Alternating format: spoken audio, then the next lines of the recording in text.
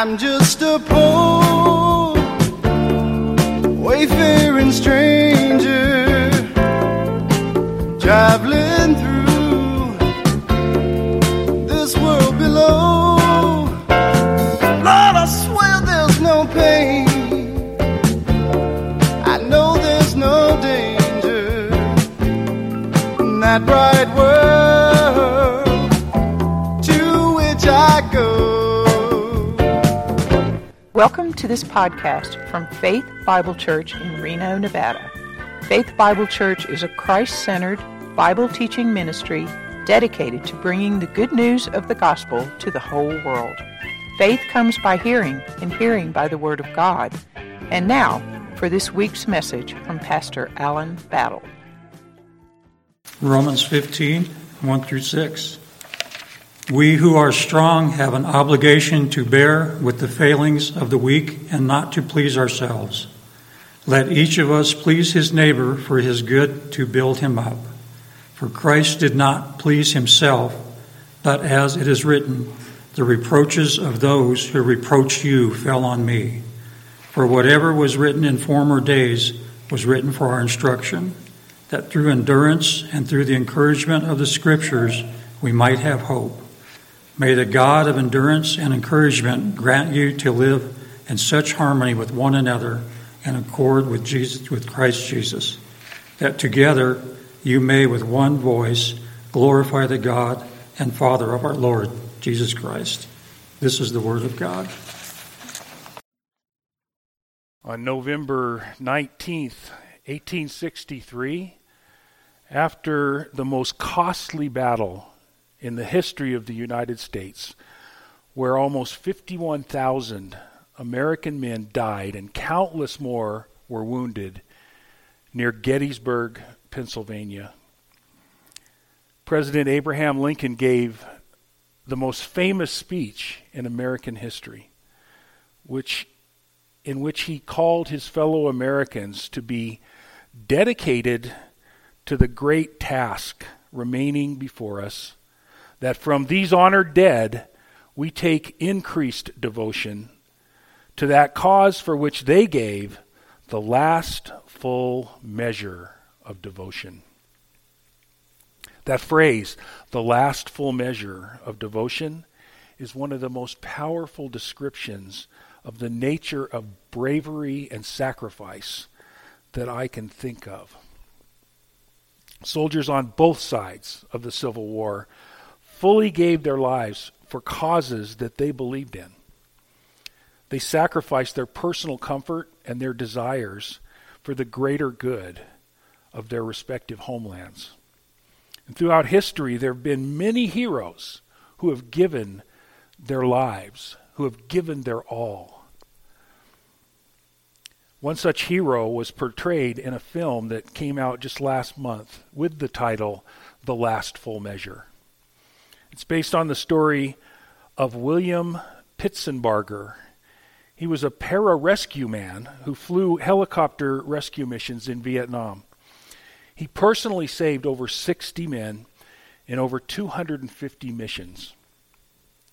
On April 11th in 1966, Pitts, as he was called, gave up his day off to go and help retrieve several guys who were pinned down in a firefight in the jungle. He was able to get 9 guys into the rescue cages and up into the helicopter. When it was his time to leave with the chopper, he decided to stay on the ground and help the rest of the soldiers in the fight. A sniper's bullet ended his life, his short life, at age 22, because he denied himself the pleasure of his rightful day off in order to serve his fellow soldiers who were in trouble. This week in Romans, Paul is going to call on all of us to give up our own pleasure in service of others. So will we respond with, "It's my pleasure. Don't mess with my pleasure"? Or will we say, "It's my pleasure to serve"? Our passage today, Paul presents us with a choice. of whom we are going to please. Will it be ourselves or others or God? Since the 60s, our culture has embarked on a great experiment in focusing on the needs of the individual in favor of the needs of the community. Modern man's highest priority is to obey Shakespeare's dictum, "To thine own self be true." Here's one from a modern motivational author trying to sound profound by using Shakespearean language. She said, "Never seek to please anyone. Seek to evolve thyself." Many baby boomers bought into this philosophy and became known as the me generation, which was characterized by terms like self-fulfillment and self-actualization, the key word being self. It was reflected in the music of the era. Songs like the Isley Brothers, "It's your thing, do what you want to do. I can't tell you who to sock it to." Or Ricky Nelson's Garden Party, "Well, you can't please everyone, so you got to please yourself." Or the Beatles, "Please, please me, oh yeah, like I please you." So listen to the late Steve Jobs, the developer of the iPhone, one of the most influential baby boomers. He said, "Your time is limited, so don't waste it living someone else's life. Don't be trapped by dogma, which is living with the results of other people's thinking. Don't let the noise of others' opinions drown out your own inner voice. The most important, have the courage to follow your heart." Well, how did that philosophy work for Steve Jobs? Well, he and his girlfriend had a daughter when they were in their early 20s. He left them and refused to support them. He refused to acknowledge his daughter at all until the state forced him to take a DNA test. He rarely saw his daughter for the first 7 years of her life, and when he did have time with her, he would often say and do incredibly cruel things. He wasn't just cruel to his family. He was notorious for regularly cursing and berating his employees, his business associates, and even perfect strangers. Maybe he was happy living that way. I doubt it. But those around him certainly were not happy. The me generation also spawned the sexual revolution, whose battle cry was, "If it feels good, do it." 2 Timothy 3:4 says that in the last days, people will be lovers of pleasure rather than lovers of God. And based on what we see in our culture today, I think we may be getting near the end. Such selfishness is disastrous for a culture and for individuals. The results of that sexual revolution have cursed our nation. The desire to live for one's own gratification has led to skyrocketing divorce rates with all of its associated ills, like high levels of crime and drug abuse among fatherless boys, and promiscuity and abortion among the girls. And it's not getting any better. A few years ago, Time magazine, a publication that's far from being conservative, had a cover story about the millennials. They titled it, "The Me Generation." And it was epitomized by this young lady taking a selfie. This self-centeredness is tearing our society apart. It's at the core of the LGBTQ movement and the modern appeal of socialism to young people. And what a contrast this is to the greatest generation who went through the Great Depression and World War II. I'm afraid if we face such crises today, our country would melt away like snowflakes. So, what caused such a radical change? It was the abandonment of a biblical worldview. It was turning from God and His Word to our own wisdom and guidance. We often hear the advice to follow our hearts, especially from Hollywood. But that's not godly wisdom. That is worldly wisdom. Listen to Jeremiah 17:9. The heart is deceitful above all things and desperately wicked. Who can understand it? Only the Lord can understand our hearts. And the only way to overcome the deceitfulness of our hearts is to trust in Him. And Jeremiah says, blessed is the man who trusts in the Lord, whose trust is in the Lord, whose trust is the Lord. Steve Jobs called this being trapped by dogma, but it is actually living according to the truth revealed by the one who created us and who understands our deepest needs. The philosophy that launched the me generation is the exact opposite of the passage that we're looking at today in Romans. Look at verse 1. We who are strong have an obligation to bear with the failings of the weak and not to please ourselves. We have an obligation. It means we owe a debt. We owe allegiance to one another because we belong to one another. We, the church, are inextricably bound together in the family of God. You can choose your friends, but you can't choose your relatives. And we are related. And what are we obligated to do? It says to bear with the failings of the weak. One Bible dictionary defines failings this way. It is error arising from weakness of mind. Wow, does that sound condescending to you? Those poor benighted weaker brothers. Well, it's not condescending if we put ourselves in that category.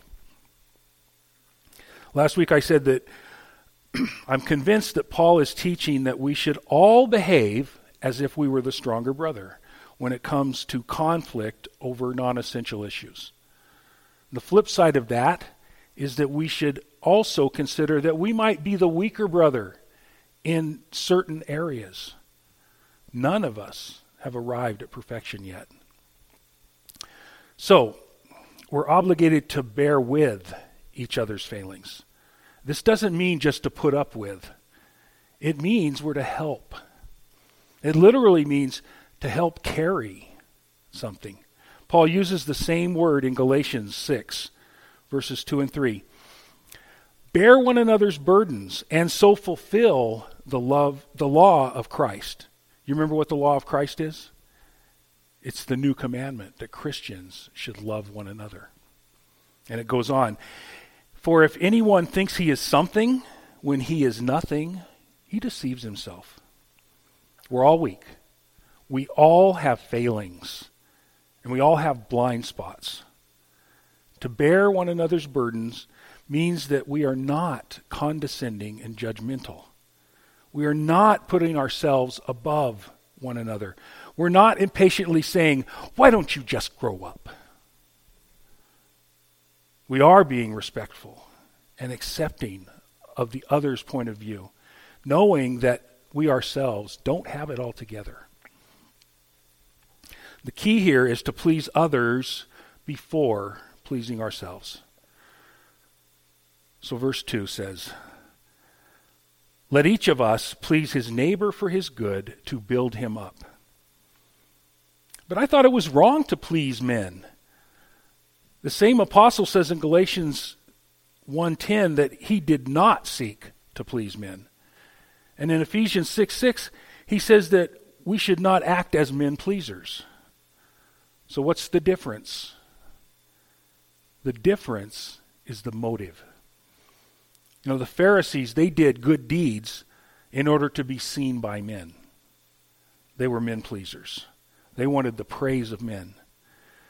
This kind of man pleaser is in it for what he can get.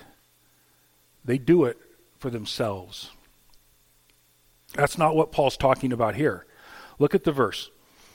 It is for the good of others to build them up. It's the opposite of what we saw in the passage last week of destroying them. We're building them up. And who is it that has this obligation to build up their brother? Well, it's every one of us. It says, let each of us please his neighbor. Again, Paul wants us all to behave as if we're the strong one. And this requires dedication and self-sacrifice. Like the greatest generation of World War II, we must sacrifice for the war effort against the enemy. It means putting our own desires on the back burner in order that we might meet the needs of others. And this is the key to any healthy relationship. My favorite passage for weddings is in Philippians chapter 2. And I put it in every wedding card that Gina and I give, and I preach it in every wedding ceremony that I conduct. But it's not primarily about marriage. It's about the Christian life. So check it out. Philippians 2, verse 3. Do nothing from selfish ambition or conceit, but in humility count others more significant than yourselves. Let each of you look not only to his own interests, but also the interests of others. Have this mind among yourselves, which is yours in Christ Jesus, who, though he was in the form of God, did not count equality with God a thing to be grasped, but emptied himself, taking on the form of a servant, being born in the likeness of men, and being found in human form, he humbled himself by becoming obedient to the point of death, even death on a cross. Jesus gave the last full measure of his devotion to us by dying on that cross. And here in Philippians, as in our passage in Romans today, Paul appeals to our allegiance to Christ as the primary inspiration for us to behave with that same kind of selflessness. Look at verse 3 in Romans. For Christ did not please himself, but as it is written, the reproaches of those who reproached you fell on me. What's he talking about there? It's a quote from Psalm 69. It's a messianic psalm that predicts the sufferings of Jesus on our behalf. Every one of the Gospels, when describing Jesus as he hung on the cross, quotes from verse 21 of the psalm. They put gall in my food and gave me vinegar for my thirst. Another part of his suffering, portrayed in the psalm, was the ridicule and the false accusations that people hurled against him. It says he was attacked with lies and he was dishonored. Yet the dishonor was really an attack on God. The reproaches of those who reproached you fell on me. When we love Christ, it brings conviction on people, and they criticize us for it. It might be members of our own family who do it. It might be brothers and sisters in the church who don't understand. And it might be the very weak ones that we are attempting to please. But don't let it stop you. Jesus went all the way to the end. He gave the last full measure of his devotion, and we should do the same. Of course, this kind of sacrifice is only possible if we rely on God for the power to accomplish it. Let this verse from Philippians be your constant conviction. Philippians 4:13 says, I can do all things through him who strengthens me. The Philippians 2 passage we just read says that we have the mind of Christ. It's who we are. This identification with Christ is the key to living the Christian life. This section of Romans is all about how to live out our faith in everyday life. But it's not simply a list of do's and don'ts that we must adhere to by sheer willpower. It doesn't work that way. Remember how we got to this part of the book. We had to come first through Paul's careful explanation of the gospel. We had to learn that salvation is a free gift from God, that justification is by faith and not by works, that there's no condemnation for those who are in Christ Jesus, and that we have the additional gift of the Holy Spirit, who enfolds us into the family of God, making us adopted sons and daughters. Without those truths, the do's and don'ts are just moralism, and it wouldn't be any different than any man-made religion. But without the total forgiveness of sin and the new life that Christ puts in our hearts, all of our own righteousness is as filthy rags, the Scripture says, indelibly contaminated by sin. It's only through faith that we can please God. And in the context of this passage, it is only through faith that we can please our brethren. Now, in using this illustration from Psalms, the apostle wants to remind us of the power and the purpose of Scripture in this process. So verse 4 says, "For whatever was written in former days was written for our instruction, that through endurance and through the encouragement of the Scriptures we might have hope." Living a self-denying life can only be done through the indwelling power of the Holy Spirit. And the fuel that the Spirit uses to energize our souls is His Word.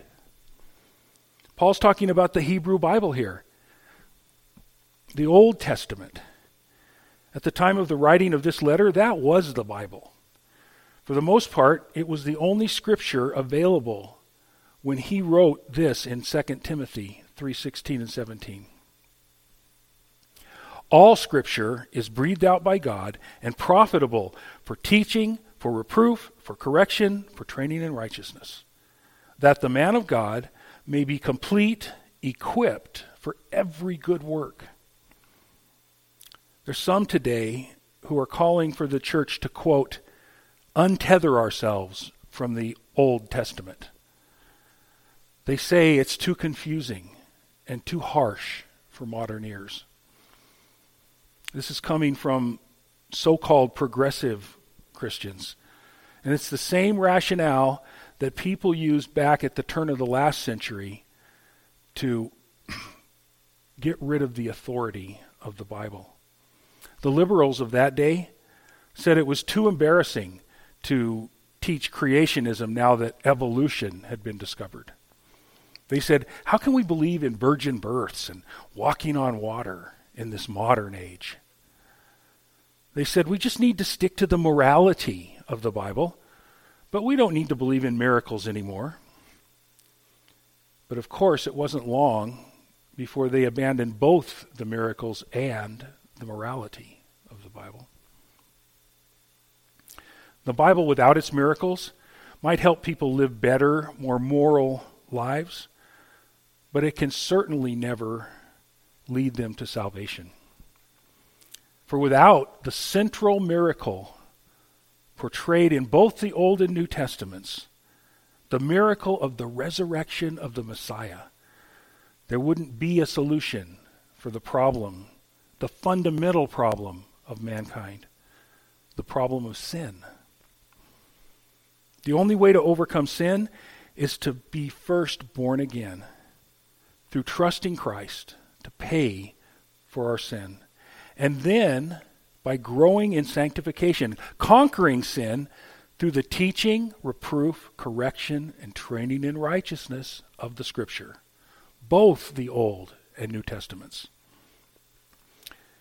This is the only way that you can be equipped to love your neighbor as yourself and to please him instead of pleasing yourself. And I'm not saying it's an easy thing to do. It takes courage. It requires bravery. It means having true grit, for you John Wayne fans.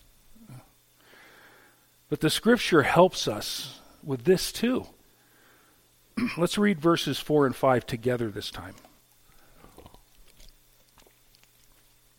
For whatever was written in former days was written for our instruction, that through endurance and through encouragement of Scripture, we might have hope. May the God of endurance and encouragement grant you to live in such harmony with one another in accordance with Christ Jesus. The Scripture gives us endurance and encouragement because God is a God of endurance and encouragement. You can run this race. You can stay in this fight, and you can endure hardships. You can endure because God is encouraging you. God himself. He's like a coach that is telling you can do it. He's like a father who's cheering you from the sidelines. And we know that we're in this race when it says, as it says in the last half of verse 5, when we are living in harmony with our brothers and sisters. That's when we know we're on the right track. And when we're doing that, we are shining as lights in the world. Look at our final verse, Romans 15:6. That together you may with one voice glorify the God and Father of our Lord Jesus Christ. What's to glorify? To glorify something is to shine a light on it. When we get this unity and harmony thing right, we glorify God. And when we're glorifying him, we're pleasing him. And pleasing him is the greatest joy that a believer can experience. So don't let the devil tell you that if you do this, your life is going to be nothing but misery, that as long as you're seeking to please God and others, you're just going to be a terrible, you're going to be constantly disappointed and just struggling through life. On the contrary, if we get the order right in whom we seek to please, then we will experience the ultimate pleasure for ourselves as well. I came across this acrostic in preparing the sermon this week, and I don't ever remember seeing it before. You may have, but it is a powerful reminder of our priorities in whom we choose to please. The acrostic is joy. Jesus, others, yourself. Jesus first, others second, and yourself last. If you get this order right, then you will have joy. And you'll truly be able to say, it's my pleasure to serve you. William Pitsenbarger eventually received recognition, the recognition that was due him for giving that last full measure of devotion. His commanding officer recommended that he be awarded the Medal of Honor. But it didn't happen until 30 years later, when finally his friends and family led a campaign to have his bravery acknowledged. Justice was finally served, and honor was finally given where honor was due. That's not always the case in this life. There have been countless unsung heroes in the history of this world. And the same is true in the church. There have been untold millions since the birth of the church who've imitated Christ, put the needs of others before their own, and their sacrifice will not go unrewarded. One day everything done in this life will come to light, and we will celebrate one another's dedication and bravery, things that we've done in the service of our Lord.